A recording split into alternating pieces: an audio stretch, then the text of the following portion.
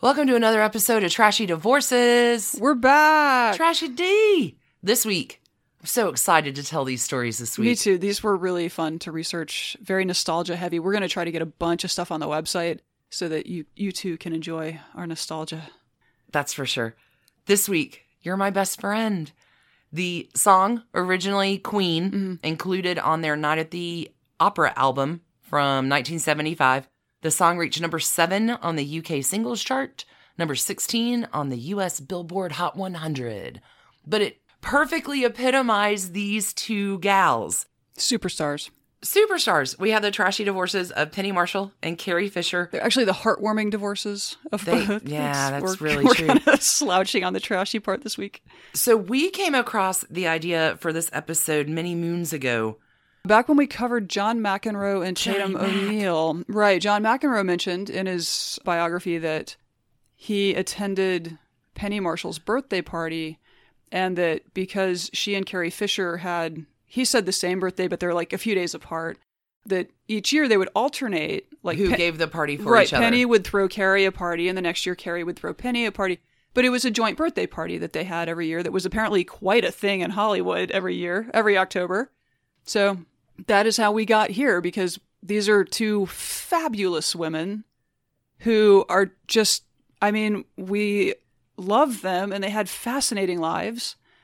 We've had this episode planned for many months going out this week for our birthday gals. Mm-hmm. They did celebrate their birthdays together. They legit kindred spirits, BFFs, a testament to true friendship. Penny Marshall and Carrie Fisher are introduced in the late 70s. They're introduced by Paul Simon and Lorne Michael. Lorne Michael's like, I think you two would really hit it off. Right. And indeed they did. And sure enough, they do. They're BFFs. Their first official hang session revolves around Carrie packing for a trip to the Caribbean, where Penny is listening to her bitch about whether she was able to keep up with Paul. Starting in 1981, they do begin celebrating their birthdays together in a blowout party every year. So guests are given a very discreet phone call with the date and time. No like paper invitations are ever sent out. Gotcha. Attended by notables Robin Williams, Jack Nicholson, Angelica Houston, later Nicole Kidman, Ben Affleck. Like, this is the hot ticket party of the year. And apparently John McEnroe during the height of his fame. Johnny Mac, which is Jack Nicholson, I think. Don't ever change, Johnny Mac. Yeah, he's wandering around this party and Jack Nicholson just walks up to him. Don't ever change, Johnny Mac. Well, Jack Nicholson has nicknames for everyone that are hilarious. So like 20 years after their inaugural birthday bash, they decide to stop the parties because it became too overwhelming to deal with all of the mayhem and the planning. So Penny says it was too much and too expensive. When you see Shaquille O'Neal and Salman Rushdie waiting for their cars at the end of your driveway, you know things are out of control. That's entirely true. There's a fantastic little heartwarming I love this friendship thing. Mm-hmm. Penny Marshall, in her 2012 book, after she gives the dedication to her family, dedicates to Carrie Fisher and says, I want to thank Carrie Fisher, my friend and partner in crime, for more than 30 years. We've lasted longer than all of our marriages combined. Our crazy lives have meshed perfectly. We've always said it was because we never liked the same drugs or men, but I know there's more to it. Hell yeah. Hell yeah. So this week is a testament to women's friendship under the guise of heartwarming and trashy divorces. Sure.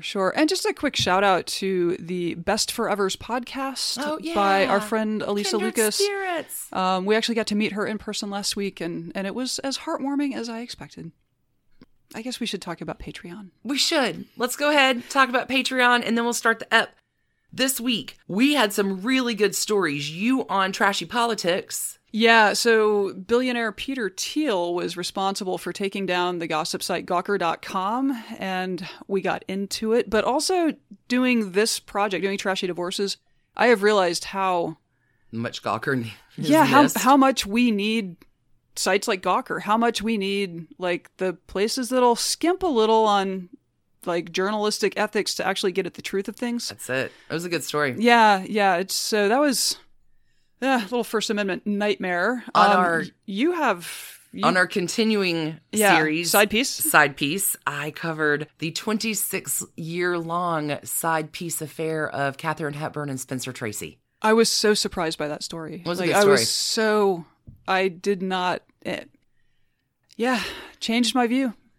We did our regular kitchen sink trash to tidbits on Thursday as well. Yep. And we have a whole bunch of new patrons to welcome to Team Trash Candy. Thank you everybody for joining. Yeah, I will kick off the gratitude train with Lisa R., Paris A., Meredith E., Kira H., Angela G., Sandra, Ashley D., Rebecca H., Charlotte, Lauren M., Shiana D., Rachel FB, Rob M., Sandra H.J., Jessica, Karen G., Rachel E., Taylor H., Aaron, Rachel Van G., Aaron S., Barbara, Megan L., Sarah M., Robin S., and Kristen. Thank you everybody for joining us on Patreon. We are so overwhelmingly grateful for your support. We hope you are having a great time on Team Trash Candy. We have one other super fun thing. Sure, we have a very special birthday shout out from a patron. A happy birthday, Annan from Cray Cray Tay Tay. Happy Halloween birthday, Annan. Your Cray Cray Tay Tay friend is a testament to BFFs. I love it. It all fits with this week. Yeah, true story. All right. I think that may be it for housekeeping. You ready to tell the heartwarming divorce of Penny Marshall? Holy cats, I am. Let's go. Let's go.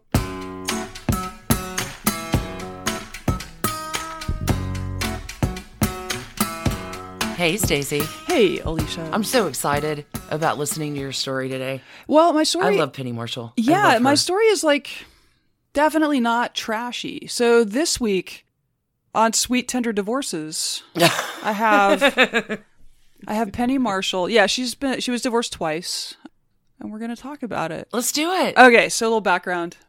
I love Penny Marshall. I love Penny Marshall too.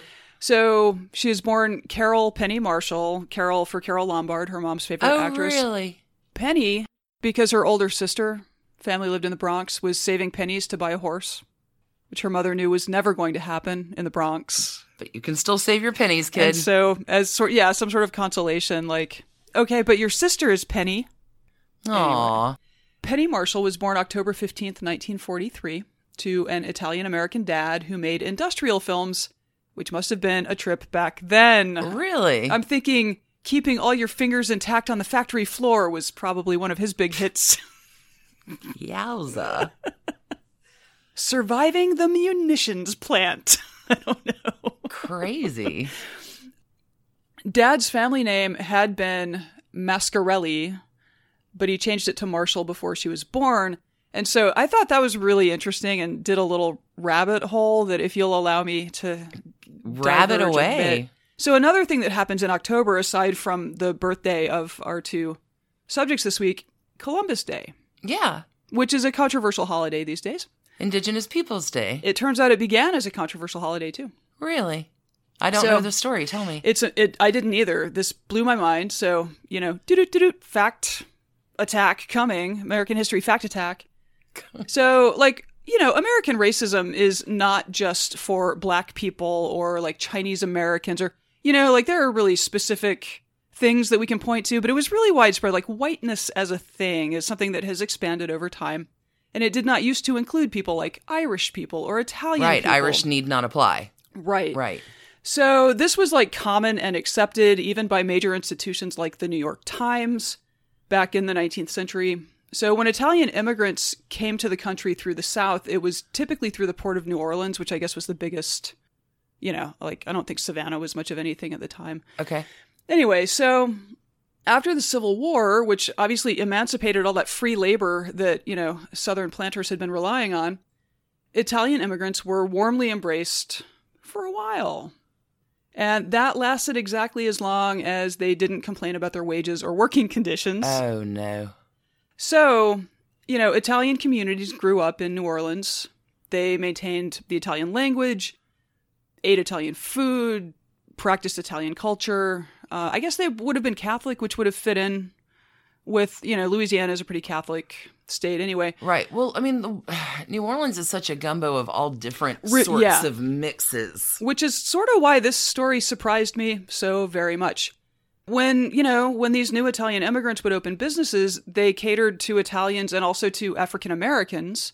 Like they weren't walking in super racist. They were just trying to get by. And so like the community's integrated, like Italian and African American people would marry, have kids. Like, anyway, really dangerous thing to do in the South at the time if you are like not black. So obviously the Klan and other just horrible people sort of eventually took notice of the Italian community. Really? In 1890, I know, I'm getting back to Penny Marshall, I swear to God, but in 1890, the police chief of New Orleans, who had, I think, coincidentally been feuding with some Italian business owners, was murdered. Oh. Like, very bad. The city responds by rounding up 19 Italians on extremely flimsy evidence and took them to trial, where they were either acquitted or granted mistrials. A white mob forms and goes and grabs 11 of these people and lynches them. What? In New Orleans, yeah.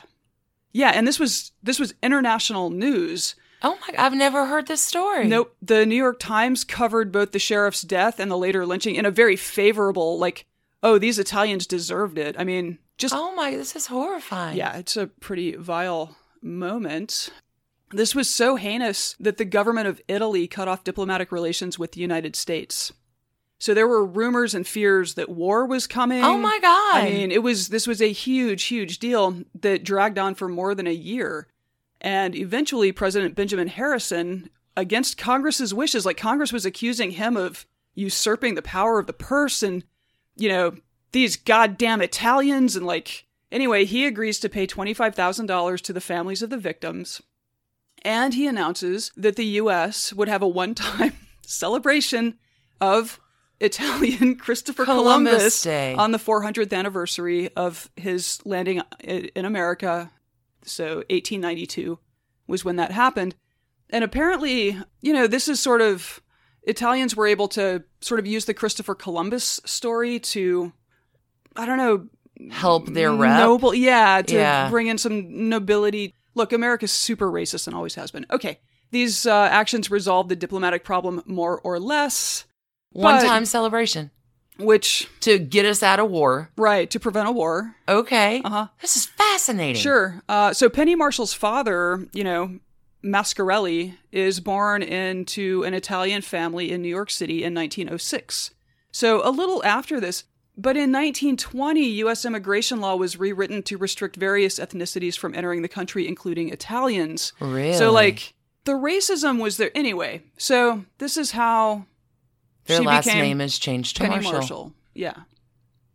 I know that was a lot of detour, but I had no idea about any of that. We'll have a link. There's a Wikipedia page for I think it's March 14th, 1891 lynching in New Orleans. Yeah, it's apparently really well known in Italy.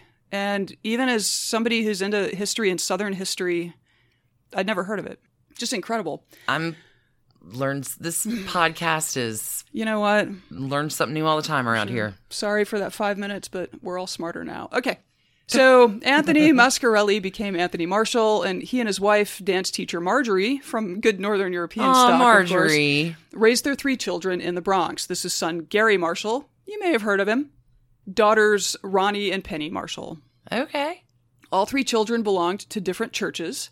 Really? Because Marjorie's dance school was in the basement of the building where they lived, and they needed occasionally to borrow a hall to hold a recital. And so the parents were not religious, the children were not religious, but they installed all of the kids at different churches around town so they could So she'd rent always out have the a hall. place to... Marjorie sounds like a fucking genius. Genius. Total That's amazing. No, and Penny talks about, like, this basement dance studio where mom would, like, sit at the piano and smoke cigarettes. Taught tap dance. Yeah, okay. I love it. Also, this apartment building in the Bronx where they grew up, coincidentally, was the childhood home of Neil Simon, who wrote The Odd Couple, which would end up making Penny Marshall's career. Also, Calvin Klein and Ralph Lauren. You're kidding. Ralph Lauren. And Calvin Klein grew up together in the same fucking Well, building? I don't know. I mean, Neil Simon's 20 years older than Penny Marshall. Wow, what a legacy. Yeah, it's this building. The Concourse, I think. Anyway, it's a I think it's a huge residential apartment block. Rob Reiner actually grew up kind of across the street. They never met, but Penny Marshall recalled later that she saw Carl Reiner in a store one time, and he was the most famous guy in the neighborhood. And she was just, like, stunned as a child. How crazy. Mm-hmm.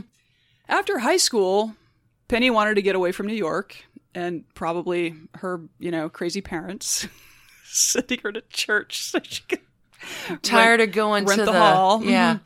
So Penny heads to the University of New Mexico and begins to study math and psychology. Okay.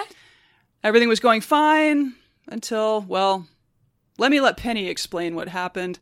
This is from a 2012 Newsweek essay. This is possibly also from her memoir that came out the same year.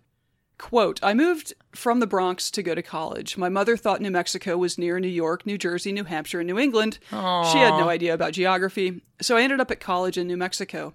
And I was a city girl, thinking I had done everything. I thought I had had sex, but I hadn't. So I finally did do it after a guy had to explain what it was. A year later, during my sophomore year, I met a very nice guy, Michael Henry, who was on a football scholarship. When Mickey, I called him Mickey, didn't make the travel team, he was depressed. I felt bad, and since I had already had sex once, we did it. Oh. I didn't think about anything beyond that I liked a football player. And being from the Bronx, I had never seen anyone over 5 feet 8 inches in my life. They're taller out west. A month later, I missed my period. I went to the doctor and found out I was pregnant. I don't think they even talked about birth control back then. I had just turned 19 and he was a year younger. This was 1963. There were no legal abortions in the US, and I wasn't going to go to Juarez, Girls then were going horseback riding to try to end their pregnancies. I'd never heard of this. What? Yeah. I didn't do that. I figured I made my bed, so I'm going to sleep in it.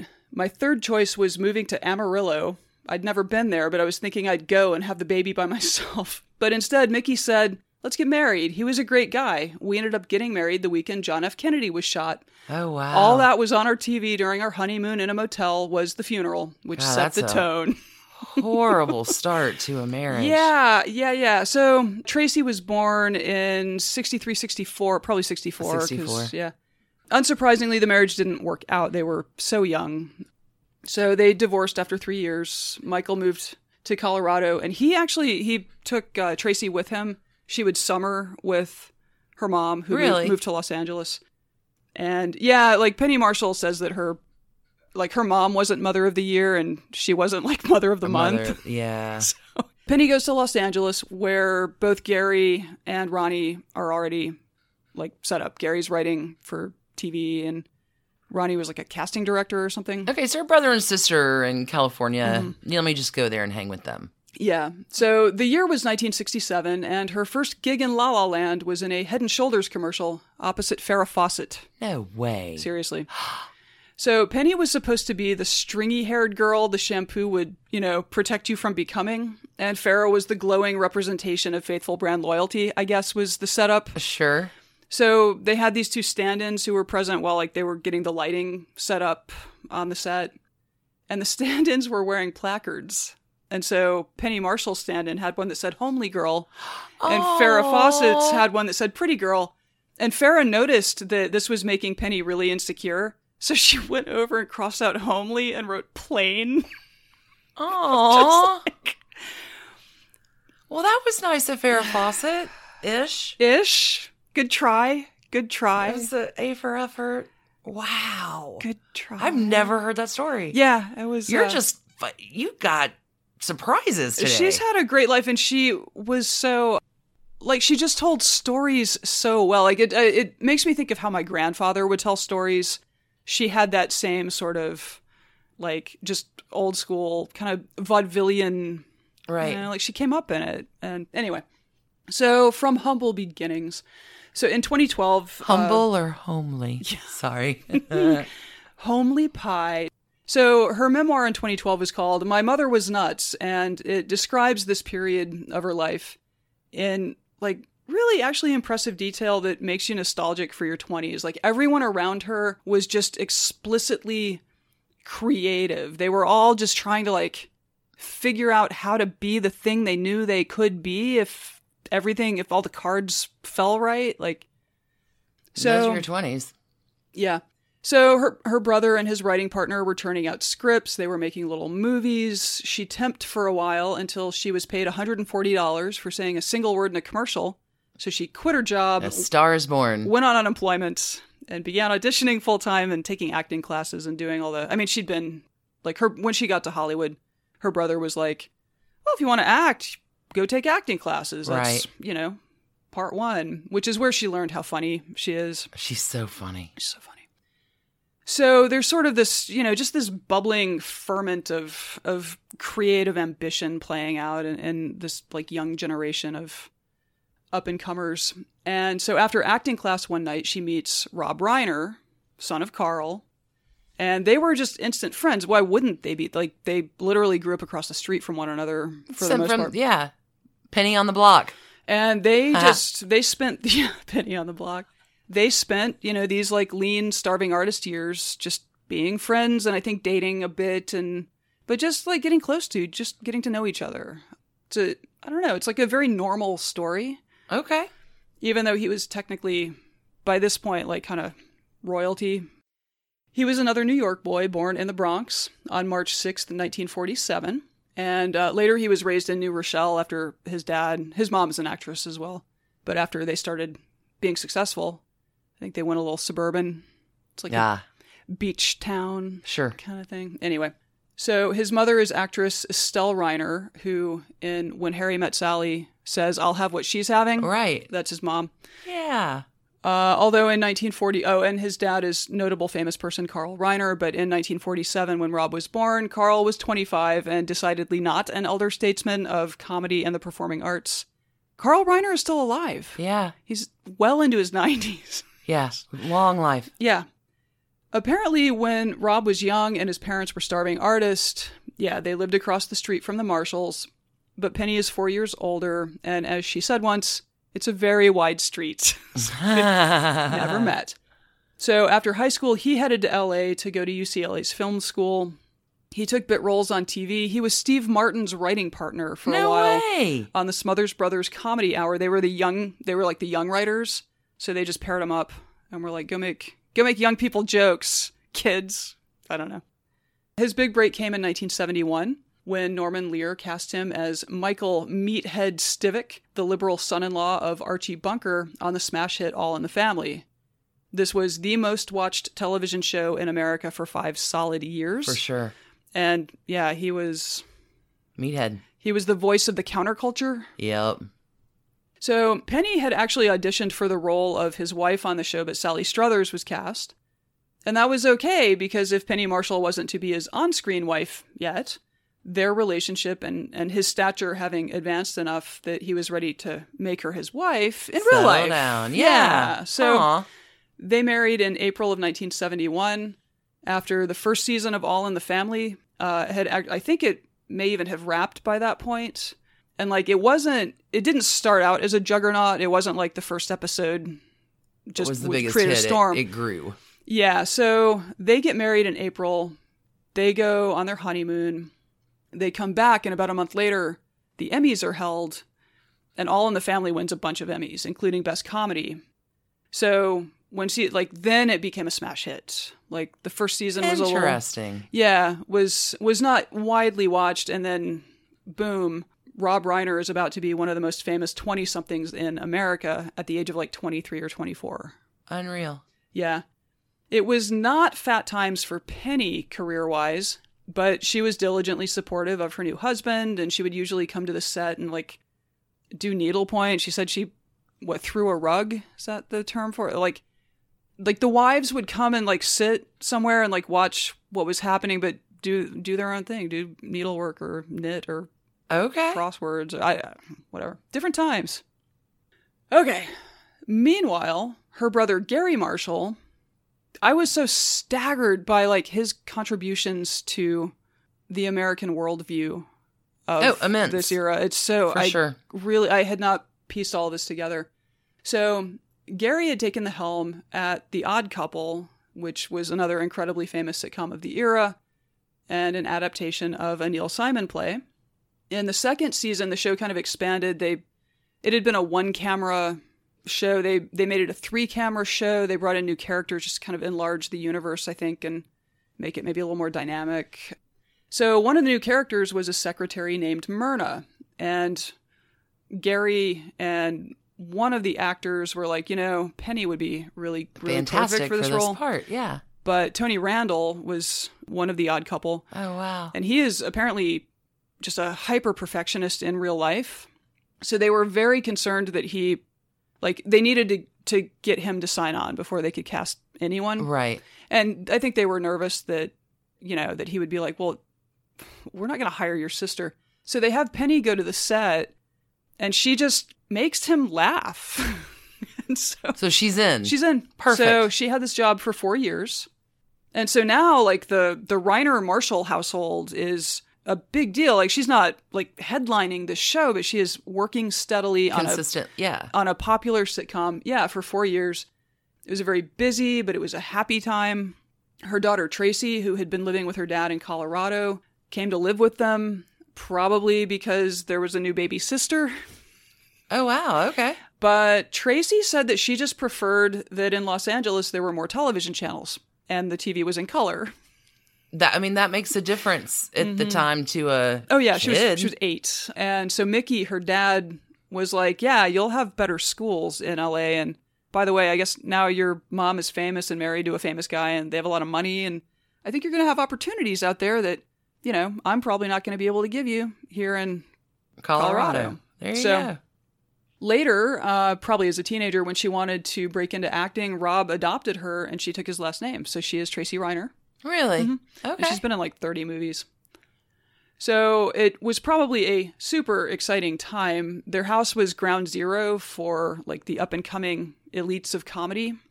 Penny mentions in her book that a whole lot of marijuana got smoked in that house by really funny men telling funny stories, but also just ignoring any women who might be present. She was I was allowed to talk.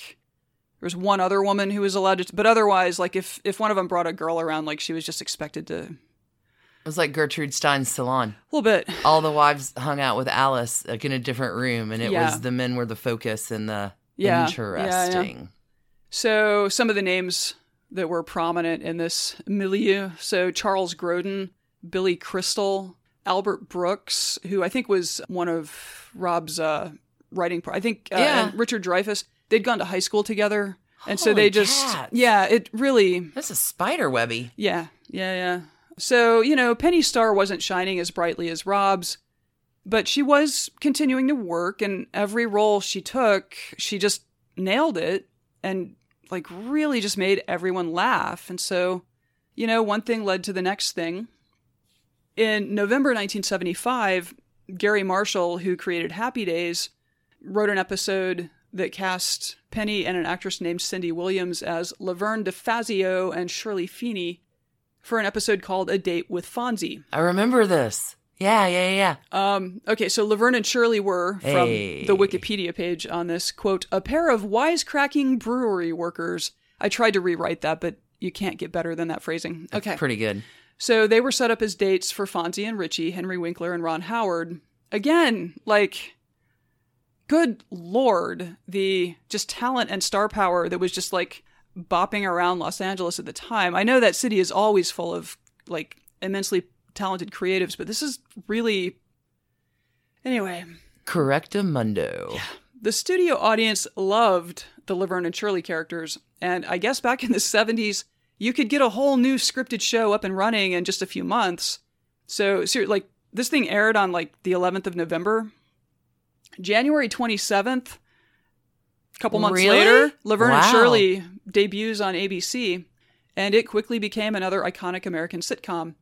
It was set in Milwaukee, and it followed the lives of 2 young women roommates working as bottle cappers at the Schatz Brewery, fictitious, in the late 1950s, which I guess is Gary Marshall's sweet spot, because Happy Days was a 50s sitcom, and we're gonna make our dreams come true. Oh my God, yeah. This has been fun. I love Laverne and Shirley. Also, I had forgotten about Linny and Squiggy. Lenny and Squiggy are the best. Michael McKean and David Lander played their upstairs neighbors, Lenny and Squiggy. And they had developed these characters in college. So I guess Gary maybe saw them improvising it one night and was like, y'all are funny, yeah. We need you to be the upstairs. They would yell through the dumbwaiter. That was how they communicated with their upstairs neighbors. Anyway. In the early seasons, there continued to be crossover episodes with Happy Days. And again, in researching the story, I was just really struck by Gary Marshall's contribution to this like certain kind of like sweet, but also extremely limited and whitewashed American nostalgia in the mid-70s. I mean, these shows, like, I completely... there was a block of Happy Days and Laverne and Shirley that would play, like, during the day, I guess. Sure. And I remember as a kid just sitting there, like, loving all of it. Anyway, by its third season, Laverne and Shirley was the most watched show in America, which was probably incredibly awesome for Penny, but unfortunately, Rob's career was having an inverse moment. Oh, no. All in the Family's peak years were behind it, and though it would run through 1979, he left the show in 78. He was indisputably meathead, but his moment as the center of LA's comedy creatives was at least temporarily waning, and his wife was now like the queen. So shift in the dynamic of the marriage. There were tensions, there was professional jealousy, and it ultimately undid the marriage. So for Rob, like, acting was not what he wanted his career to be about. He wanted to write and direct, but he kind of got stuck with this like immensely popular character on this immensely popular show. So he felt really creatively bottled up for years. And there's some indication that he really, as a young man, was really felt oppressed by like the shadow of his father. That makes sense. Yeah, was super successful in the same industry.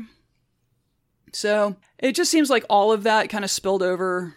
They were married for a decade, so he's pushing 30 as they're kind of winding down. Like it kind of makes sense in terms of growing up and, you know, getting to a point you want to be in your career and all of that. So the arc of the love affair is about to go on the downhill slide. Yeah, like I have seen zero, like I haven't even been able to track down any headlines like Reiner Marshall divorce. Like I just don't think it made news. It did not appear to be trashy. I'm sure that there was a period of time where they were not happy with each other, but like they remained friends and they were professional allies for she passed away last year, but for the rest of their lives, basically. Yeah, they were always very friendly with each other. Although I guess Rob Reiner's going to live to be 130 based on his dad's more than longevity. Likely. So, yeah. Okay. So they both transitioned from TV acting to film writing and directing, and both left an incredible mark in Hollywood. What year did they get divorced, did you say? 1981. Okay. So they married in 71, divorced in 81. So 10 years. Yeah. Okay. Yeah. And again, like, they were So Tracy Reiner, at this point, has dad in Colorado, dad in LA, mom in LA. Like, Tracy Reiner sounds like she was probably one of the most loved children ever. Like, yeah. And all of her parents apparently co-parented very well. Perfect. Yeah. I mean, the whole, again, not trashy. Here on Tender Sweet Divorces. I love Tender Sweet Divorces. Mm-hmm. So Rob got into directing first, bringing the classic mockumentary This Is Spinal Tap to life in 1984. He's also responsible for The Princess Bride. Yep.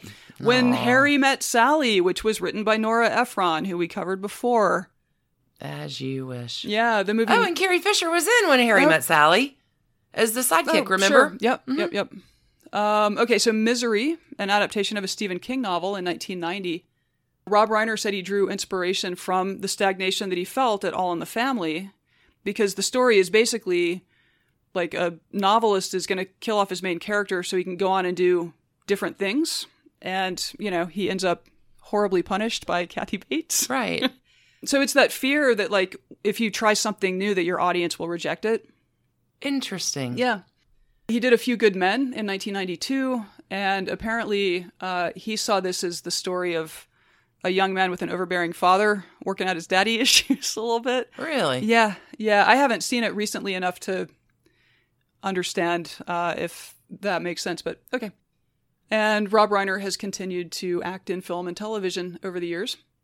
Penny, meanwhile, had directed several episodes of Laverne and Shirley, as well as some other TV shows, stuff on TV. And one day in like 85, 86, her buddy Whoopi Goldberg calls her up and says, "Hey, I'm working on this movie, Jumpin' Jack Flash, and the director just dropped out. You should go pitch for it and direct it. You should direct my movie." And she did. And so this wasn't like the hit. That was a good movie, too. It was. It wasn't like the hit movie of the year, but it was a good movie. And it definitely made her a credible director. Oh, we're about to go down memory lane with her, aren't we? Are we going to talk about... Okay, yeah, go. Okay. So, 1988, Penny Marshall directs Tom Hanks in Big. Aww. This was the first film directed by a woman to gross more than $100 million. Whoa. Mm-hmm. Yep, that was Penny Marshall. Colossal. Mm-hmm. In 1990, she directed Awakenings. Robin Williams. Yeah. So this is based on an Oliver Sacks book about the effects of L-Dopa on people suffering from this mystery disease called encephalitis lethargica, which is real. And there is a terrifying and fascinating episode of This Podcast Will Kill You about it. Really? That I highly recommend if you're into disease ecology or whatever. Okay, I know, I'm stalling because in 1992, Penny Marshall everybody's wrote favorite. and directed. Actually, I'm not sure. There's no crying in baseball. In 1992, Penny Marshall directed A League of Their Own. Yay! Which also crossed the $100 million threshold, making her the first woman director with 2 films to do so. Good on her. Yep. Other notable films, The Preacher's Wife with Denzel Washington and Whitney Houston. That's right. Another past subject. That came out in 96 and 01. She did Riding in Cars with Boys, starring Drew Barrymore. This is Trashy Divorce of Spiderweb Central. Another subject, yep. So that was actually the last feature film that she directed, but she kept acting and producing really until just a few years ago, and she died last December at the age of 75. And as noted, Tracy Reiner, the most loved child in California, has appeared in more than 30 films, and she is mother to 5 grandchildren to Mickey, Rob, and Penny. Wow. Just really, it is hard to find any instance. I literally have not found any instance of Penny saying anything bad about either of her ex-husbands, or of them saying anything nasty about her. She seems to have had an effective co-parenting arrangement with Mickey, and she told Vulture in 2016 that when they broke up, she and Rob both expected that they'd get back together when they were older. He remarried in 1989 and has 3 children with photographer Michelle Singer, to whom he's still married to this day. Oh, wow. Okay. Just trash-free. And she never remarried? No, she dated Art Garfunkel for a bit in the way. 80s. Yeah. And he credits her with helping him through a period of depression. No one says anything bad about her. She has no enemies, as far as I can tell. I don't think Carrie Fisher has enemies either, which makes sense why they were such good friends. Yeah, so there was another interview where this was so fucked up. So she's making Awakenings. Rob Reiner is making Misery. They're divorced.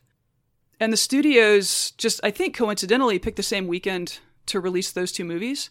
And she calls Rob up and she's like, "Hey, quick question. You don't want to be looking at your ticket sales numbers the same weekend I'm looking at my ticket sales numbers and be in competition, do you?" And so they talked to the studios and got the dates moved. Really? Mm-hmm. Interesting. Yeah, so it's like they could have been really competitive with each other, but they weren't. Or at least later, after they were married, they weren't. I think during the marriage, there was that element. I love tender divorces. Yeah. It's a wonderful story. So I don't think there are any trash cans I think all of them I think Mickey, Rob, and Penny all get halos. Perfect. 100 million halos. Twice. 9 innings worth of halos. Thanks. There's was a great no story. crying in Penny Marshall's Trashy Divorces episode. I love it. Penny on the Block. Yeah. Oh, and I got the audiobook of her memoir to listen to in full because I could only read parts of it on Google Books. So the gem's going to be very pleasant. Next week it's read by the author. Yes. Fantastic. Mm-hmm. All right, let's take a quick break. Let's take a break. Come on back for some hearts and bones. Yeah. Oh, I can't wait. I love this episode. Making our dreams come true. All right, we'll be right back. For me and you. Hi, everybody. I'm Katie Segal. And I'm Kurt Sutter. And welcome to our new podcast called Pi, People, Influences, and Experiences. Yes, it's sort of the get to know you at a deeper level, the who, what, when, where, and why you are, rather than what it is you do. Absolutely. We're not going to talk too much about what people do. We just want to know about their families, where they come from, what shapes their parenting if they have kids, what shapes their marriages if they're married. We just want to be really nosy. We want to get in there. A deep dive into nature and nurture. And we started it because there are a lot of people that we don't know that we are curious about. Right. And I have no friends, so for me, it's, trying to get them out of the house. Listen to it on whatever you listen to podcasts on. Yeah, podcast homecasts. Your podcasting apparatus. Watch it on the YouTube. He's aging himself.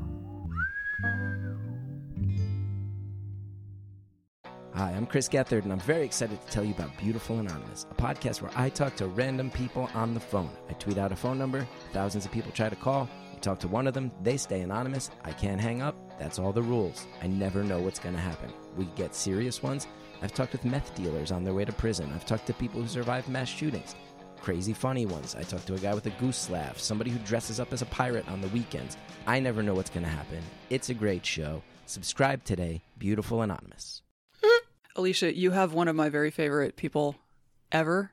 Ever. She honest and generous and warm and funny and razor sharp wit. I considered arm wrestling you for her story, and you could have had Penny Marshall, but I was like, you know what? I love Penny Marshall. This'll do.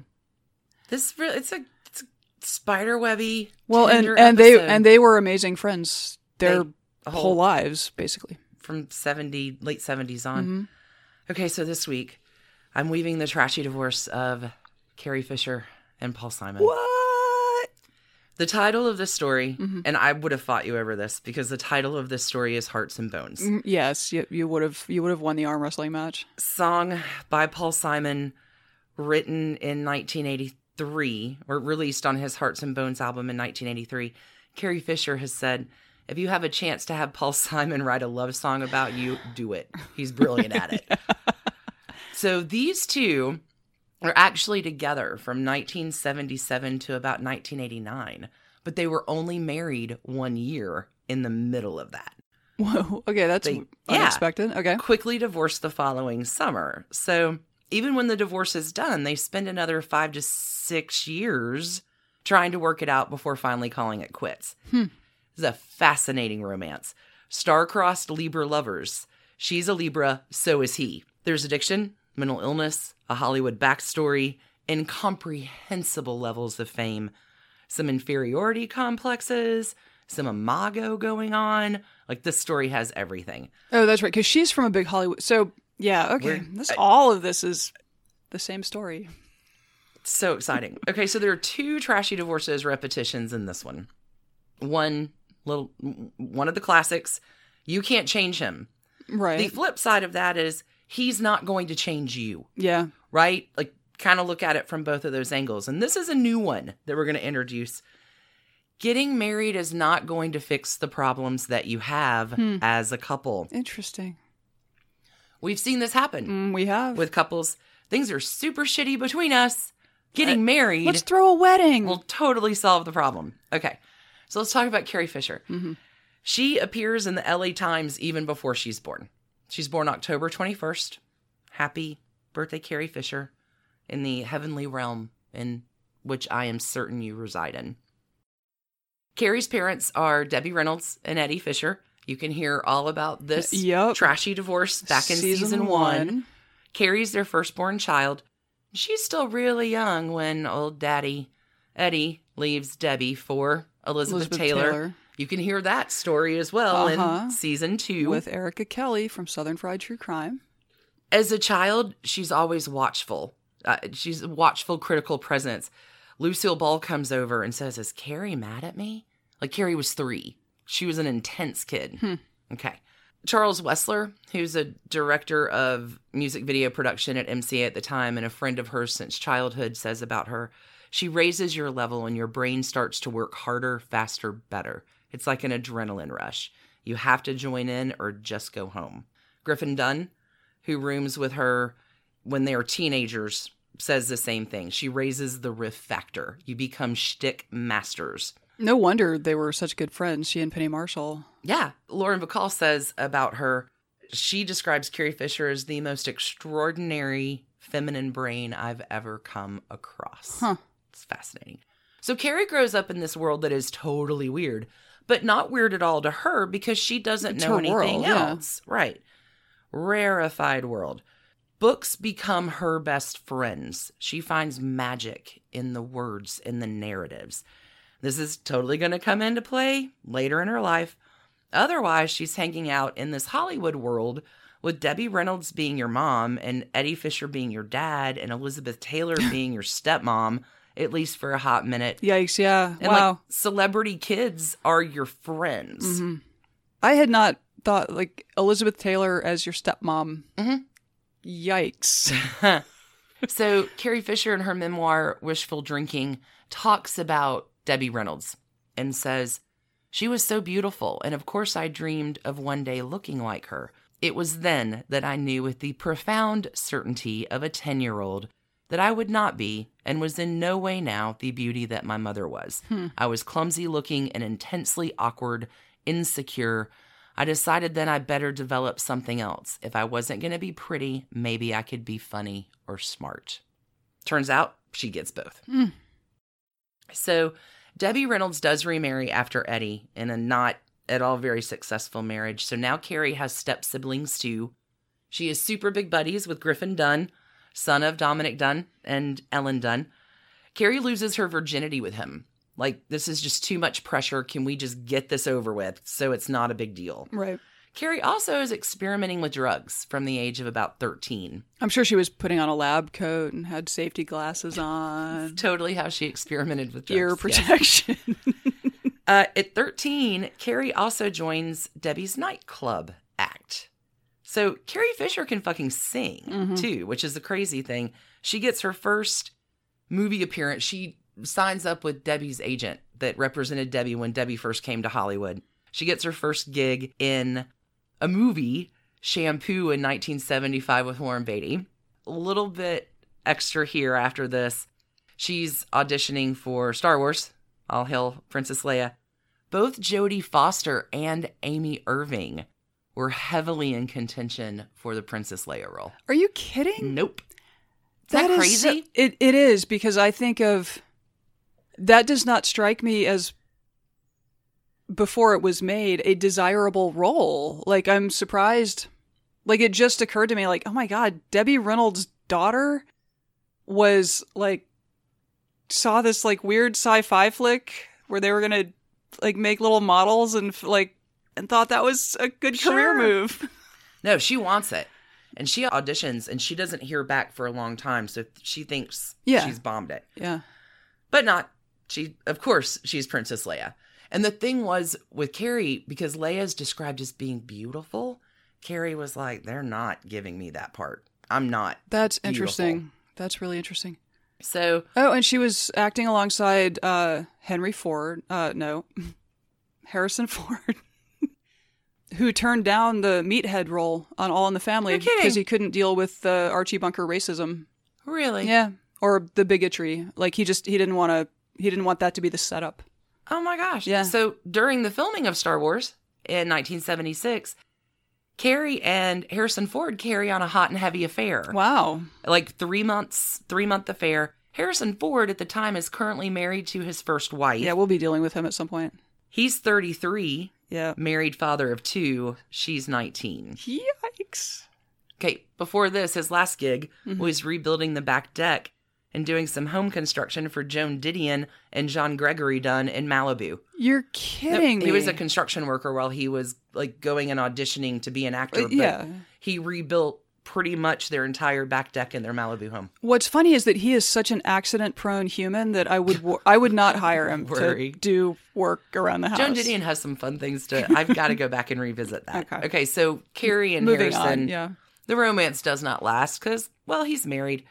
And that starring role fascination thing ends when filming is done. And Carrie's young and smart and fresh, and the it girl in Hollywood. So I'm going to leave her on the depot there. We're going to talk about Paul Simon. He's born October 13th in 1941 in Newark. His father is a professor/musician. He's professor by day, musician by night. His mom is an elementary school teacher. He has just a New York Jewish childhood typical of the time. It's music and baseball and bicycles and stickball. Old Paul meets Art Garfunkel at the tender age of 11. Art is a Scorpio boy. So these two are going to tussle it out through the years. This is trashy divorces, not trashy songwriters, but that's an interesting story. So Marshall dated Garfunkel while Fisher was dating Simon. That's interesting. Yeah, Mm-hmm. I didn't know Penny Marshall and Art Garfunkel dated, so there you go. There you go. So these two are going to tussle it out, but it all begins innocently enough when they're both cast in a school play of Alice in Wonderland in like 6th grade. Paul's already writing songs, and Art is singing with him. They both really dig the Everly Brothers. They have some modest local success. They get a few local records printed. They call themselves Tom and Jerry. And they do this thing locally for a while, both throughout attending high school and college. They record a record. That first record does not do well. So it's like 64. So Paul's like, fuck this, I'm going to go to England.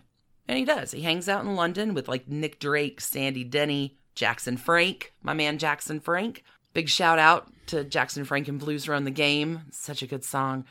So he's in England hanging out, picking up all kinds of new musical influences. And the album back in America is starting to get some play. Sound of Silence, right? Like, whoa, it's a huge hit. So he comes back, and I guess I have to work with Art Garfunkel now. Paul Simon makes a record in England, doesn't get released over here. He comes back. Simon and Garfunkel are about to blow up, and they stay huge for like the next 6 to 7 years. Okay. But by 1970, with the release of Bridge Over Troubled Water, they're kind of done. Paul also in this period has his first marriage, Peggy, lasts from 1969 to 1975. Okay. There was a very serious lover that he met in England before this named Kathy. So Homeward Bound and America both mention Kathy. She comes back. They take this bus trip through America together. She's like, I don't want to have any part of your fame. Like, I don't want to have a part of the crazy ride. Yeah. She goes back to England. No, that's anyway. a perfectly reasonable sort of calculation. So Kathy bails.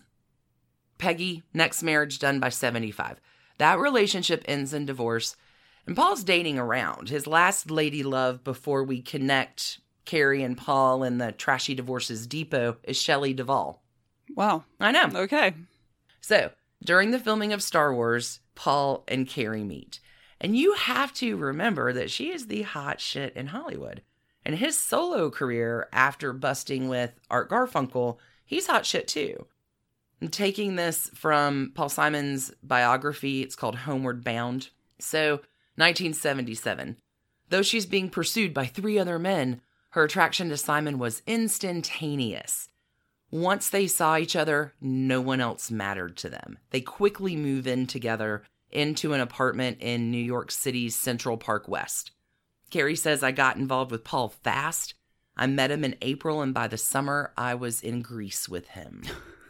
In Paul's biography, the author Carlin says, Carrie added velocity to Paul's life, a kind of wild energy that often set him alight and sometimes made him scream. Paul didn't want to have to deal with Carrie when she came pinballing home, with Christ only knew what powders and pills sizzling inside her feverish skull.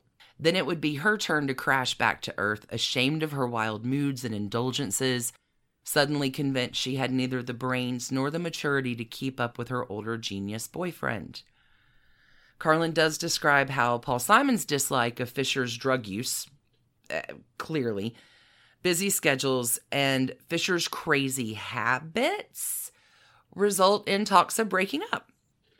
So 77 to 79, they do break up in 79, but these two cannot stay away from each other. So Carrie lands her role on Blues Brothers, falls in love with Dan Aykroyd. They are engaged. The Whoa. paperwork is done. The blood work is done.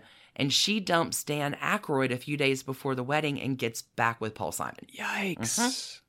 Yikes. They want to break up again, but they're like, they talk about breaking up all the time, and it just makes them sad. Breaking up is just too sad. So instead, let's get married. let's get married. And it was such a happy prospect. They fell in love all over again. Well, and I think that's, you're doing a project together. You know, you're planning a thing. There are tasks. There are to-do lists. Then once you're married, like all the stuff that you were too busy to see is right back. Still right there. The couple gets married August 18th, 1983 in Paul Simon's apartment. They're celebrating. He's on tour. The joy does not last very long because reality happens and the same problems are just there waiting for them where they left them before the wedding. Powders and pills sizzling through her skull. Yep. Yeah, they divorce on July 1st, 1984. They're not married a year. They're married like 10 months. Wow. So a few months after the divorce, they kind of begin talking to each other again, to dating, to living with each other again. Oh my God. I know. There had always been something perfect about them when they were getting along, the way they huddled together, the way he grounded her, the way she could make him laugh so easily.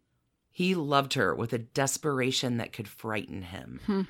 This author, Carlin, also adds the passion wasn't enough, of course, to fix their personal problems. Fisher went to rehab in the mid-1980s.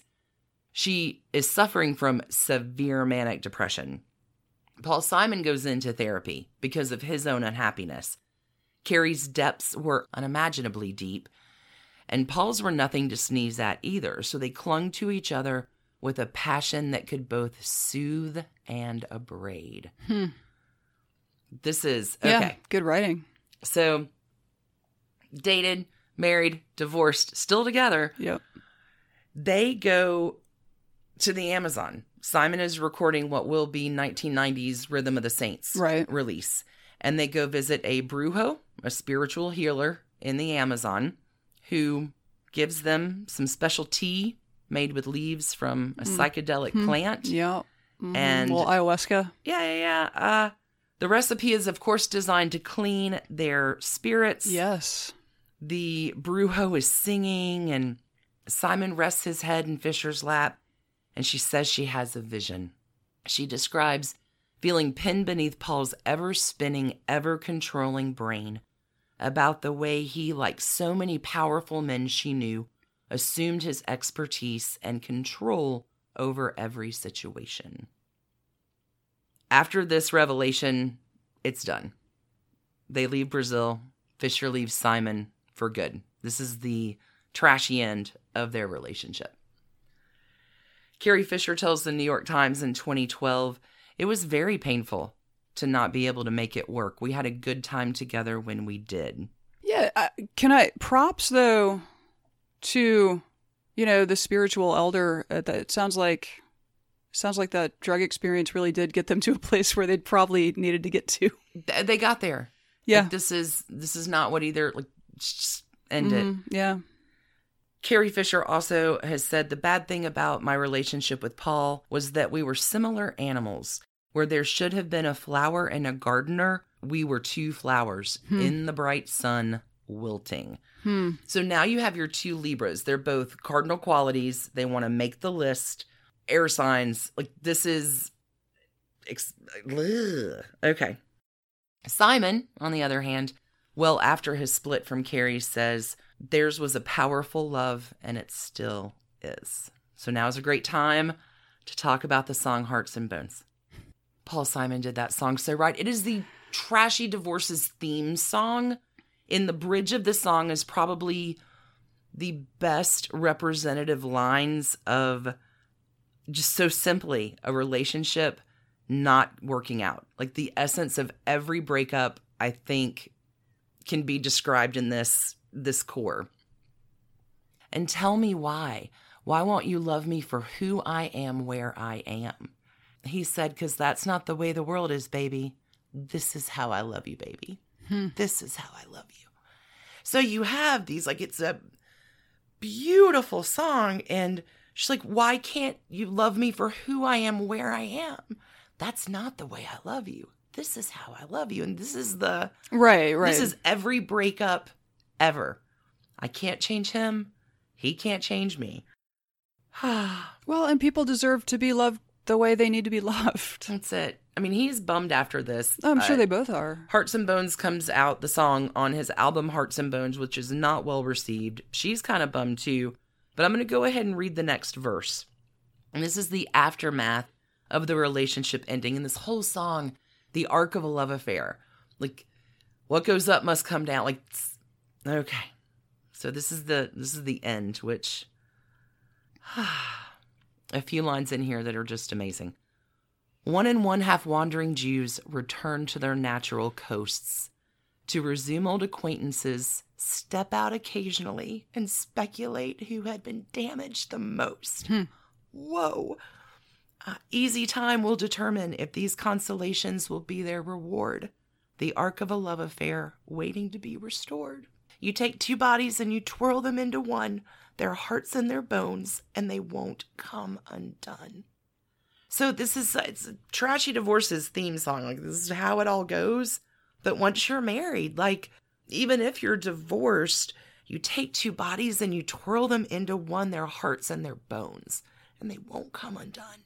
Like, See, in my favorite Trashy Divorces, they do come undone. Sometimes explosively. It's such a beautiful. If you've not heard Hearts and Bones, do yourself a favor. Yeah, I think you have a much higher class view of this podcast project than I do. So let's speculate who had been damaged the most. Sure. And determine if these consolations will be their reward. Carrie, of course, is still making films after the final breakup. Mm-hmm. She hits a bottom. Like, she goes to rehab in 1985, in which she begins and writes Postcards from the Edge, which she says is not autobiographical. She continues to act. She becomes a script doctor, helping with movies like Hook, Sister Act, and The Wedding Singer. Interesting. They bring her in for dialogue and sex scenes, women's dialogue and sex scenes. Here's something I thought was really interesting. She script doctors for probably a decade and a half, and she most decidedly quits that job because, this is what she says, directors and producers would bring her in and say, what would you do to the script? Right. And she'd have to pitch. Work on spec. Instead, just hiring her, she would have to pitch it. She's like, fuck you, you're not getting my work for free. Yeah, every freelancer knows that feeling. Pay me for what I do. She does have a romance with a creative artist agency principal whose name is Brian Lord in the early 1990s. It goes well enough. Carrie really wants a kid. They have a child named Billy in 1992. Yeah, she's on American Horror Story, I believe. I think so. These days, yeah. Well, that turns out to be a bust when Brian Lord leaves Carrie for his new lover, who's a man. So, gay boyfriend is probably difficult to hold on to. Once again, people deserve to be loved the way they need to be loved. I'm sorry that Carrie Fisher keeps not getting that. Poor Carrie Fisher. I thought they were married. I think I did too, because there's a joke about, here's how good my gaydar is. Exactly.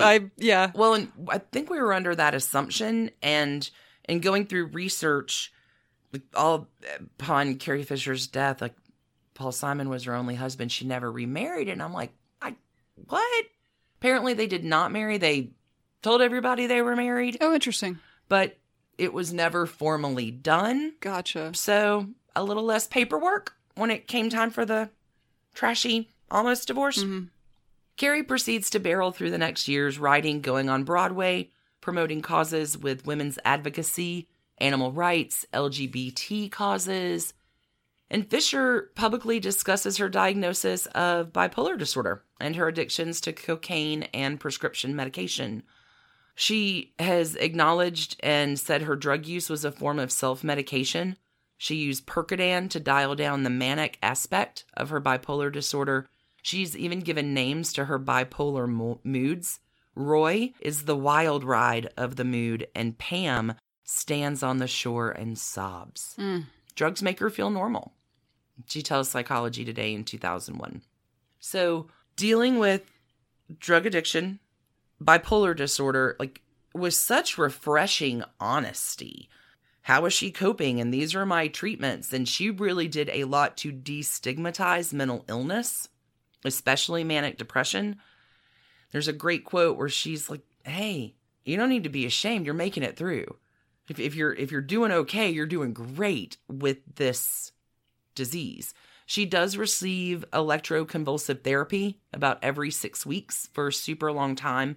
It sort of just blows her brain up. Right. So she talks about like the answering machine message she has. Like, please leave me your details, because if you talked to Carrie 6 weeks ago, I'm not going to remember. Yikes. Because she loses that short-term memory. Right. That's not a common treatment today anymore, is it? I think it still can be. Yikes. It seems extreme, but She, I think, stopped receiving ECT 2004, I think is when she said she stopped. But it helps her at the time, and she really does become a role model with her honest and revealing truths about addiction, mental illness, and the treatment for that. Mm-hmm.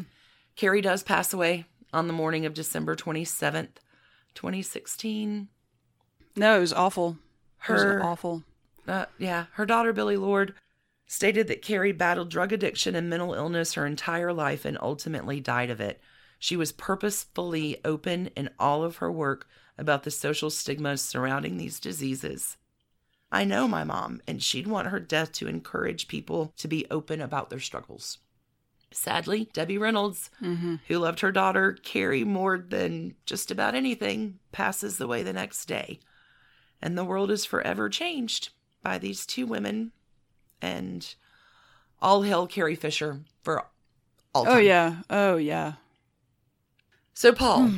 Oh, yeah. Yeah, him. Yeah, him. The rest of him. So, legit, I have a whole trashy tidbits this week about Paul and his music and how he appropriated it from everyone. Like, he's kind of a borrower. Maybe doesn't give the necessary credit to Like a nice way to put it. many musicians during his lifetime that he stole from. We're going to talk about all of that and the time he bullied Karen Carpenter as well. Yeah, which is unforgivable in my book. But this is Trashy Divorces and not Trashy Plagiarism, with the subtitle of You Might Be a Prick. So stay tuned on Patreon for Thursday. Going to work all that out. Our friend Double E got me on the phone this week and talked to me about what a prick Paul Simon was, and I'm saving all of that for Trashy Tidbits. As for his love life, Paul meets Edie Brickell when Right. she performs on Saturday Night Live in November of 1988. She notices him like standing by the camera and recalls, even though I'd performed the song hundreds of times in clubs, he made me forget how the song went when I looked at him. We can show the kids the tape and say, look, that's when we first laid eyes on each other. It's kind of sweet. Paul and Edie marry May 30th, 1992.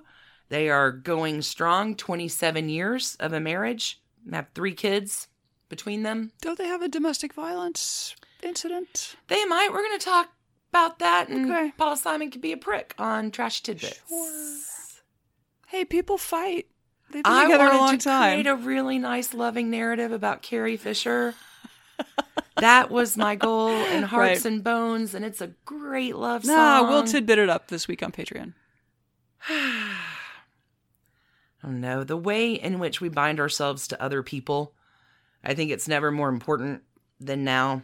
And they had a fairly trashy thing happen, but the friendship Yeah. with Penny and Carrie, Yeah. the friendship and the sisterhood Mhm. endured, and that connection of a real friend is like nothing else. Yeah. So I'm giving Carrie Fisher galaxies full of halos. Okay. Galaxies. Okay. And Paul Simon?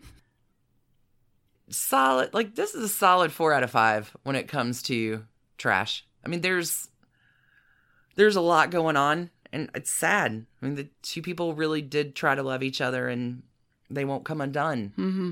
Carrie also was very kind. Paul has a son from his first marriage, and Carrie was very influential in helping that kid during a lot of his struggles. So I'm just going to concentrate on her. She gets galaxies of halos. Yeah. I'm going to reserve right on Paul Simon for a minute until Trashy Tidbits. I'll unleash on there. It's fine. Yeah, they were just very involved in each other's families. And you know, they were weird modern families, but Yeah. So you're my best friend. That's the narrative I'm going to concentrate on. There you go. Is the long and enduring sisterhood friendship of Carrie Fisher and Penny Marshall, which is how this whole episode started. Yep. Many, many months ago. Yeah, with an in the assist first from place. John McEnroe. Thanks, Johnny Mac. Don't ever change. Don't ever change. All right. Well, that is hey. Trashy Divorces for the week. God, I will never not love Carrie Fisher. Like, till the day I die. That's it. All right, well. What two great stories of two amazing women that are sorely missed in the world today. Very, very missed. Yeah. That's what I got. All right, well, thank you. That was very good. Thanks, everybody, for tuning in. Don't forget, Trashy Tidbits. Paul Simon is probably a prick. That'll coming be for you on Thursday. We've got a side piece coming for you on Wednesday, as well as my bonus divorce. Oh, right. This week, which I'm pretty excited about. It's going to intersect with your trashy politics a little bit. Do you want to hear who I'm doing? Yeah. The Trashy Divorces of Aaron Burr. Sir. Yup. Okay. Showtime. So find us on Patreon there. Thank you, everybody, for tuning in for the tender and sweet divorces. Heartwarming divorces. Just another episode. Keep it trashy, y'all. Bye. Bye. And thanks to you for listening. Trashy Divorces is a Hemlock Creatives production, created and produced right here in Atlanta, Georgia by us, Stacy and Alicia, with a little research and writing help from the brilliant Melissa O. Our art is by Sydney V. Smith. That's Sydney V. Smith at carbonmade.com. And our music is used with permission of Ratsy. Check her out at Ratsy's store on Instagram, and definitely drop into Ratsy's store anytime you're in Oberlin, Ohio. You can contact us at trashydivorces@gmail.com or find us on the World Wide Web at trashydivorces.com. If you need more trash candy in your life, our Patreon community includes some of the very best humans around and thousands of hours of bonus content at every level of support. Join the fun at patreon.com/trashydivorces. Interested in some Trashy Divorces swag? Check out our merch shop and Trash Panda Enthusiasm Society at bit.ly/trashygear. Want to advertise with us? Reach out to sales@advertisecast.com for more information. And last but not least, come play with us on social media. I keep most of our Trashy Divorces Instagram hopping. Stacy and I share it up over on Facebook, including our Trashy Divorces podcast discussion group. Come join us over there, and thanks again, everybody, for listening. Keep it trashy, y'all.